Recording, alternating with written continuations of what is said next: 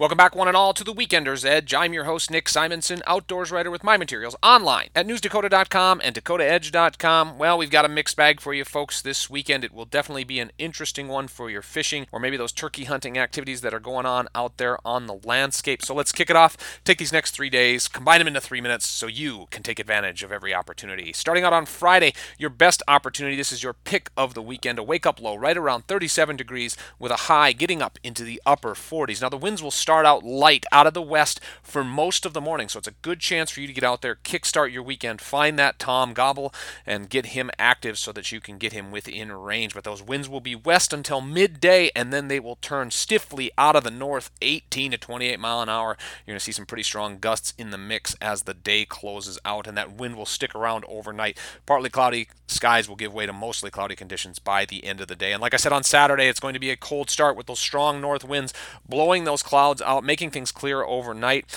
Low will be in the low 20s when you get up, with a high only reaching into the middle 40s.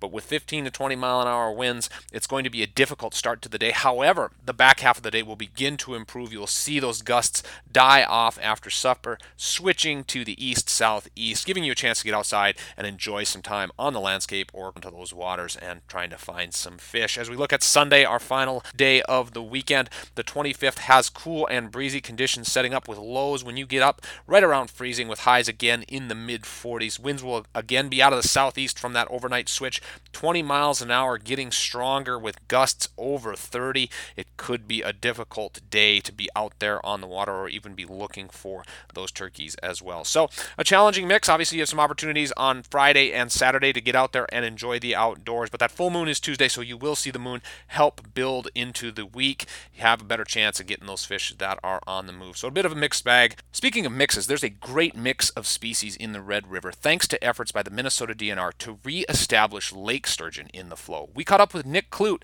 talking about the end of the first phase of that stocking program and where phase 2 goes. So we started stocking them in 2002 as part of our phase 1 of the reintroduction, and the goal there was mainly to reintroduce fish to the system, and to that end, DNR focused on lakes.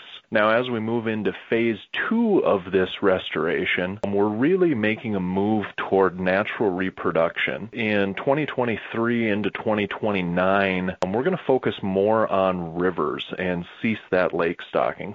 That was Nick Kludt with the Minnesota DNR. Hear more from him next week on Our Outdoors Radio as he shares the developments of this great sturgeon program. That wraps up the show for this week, folks. Have a safe and enjoyable one. Stay warm and find those opportunities where you can take them on Friday and Saturday. For the Weekender's Edge, I'm Nick Simonson. Good fishing to ya.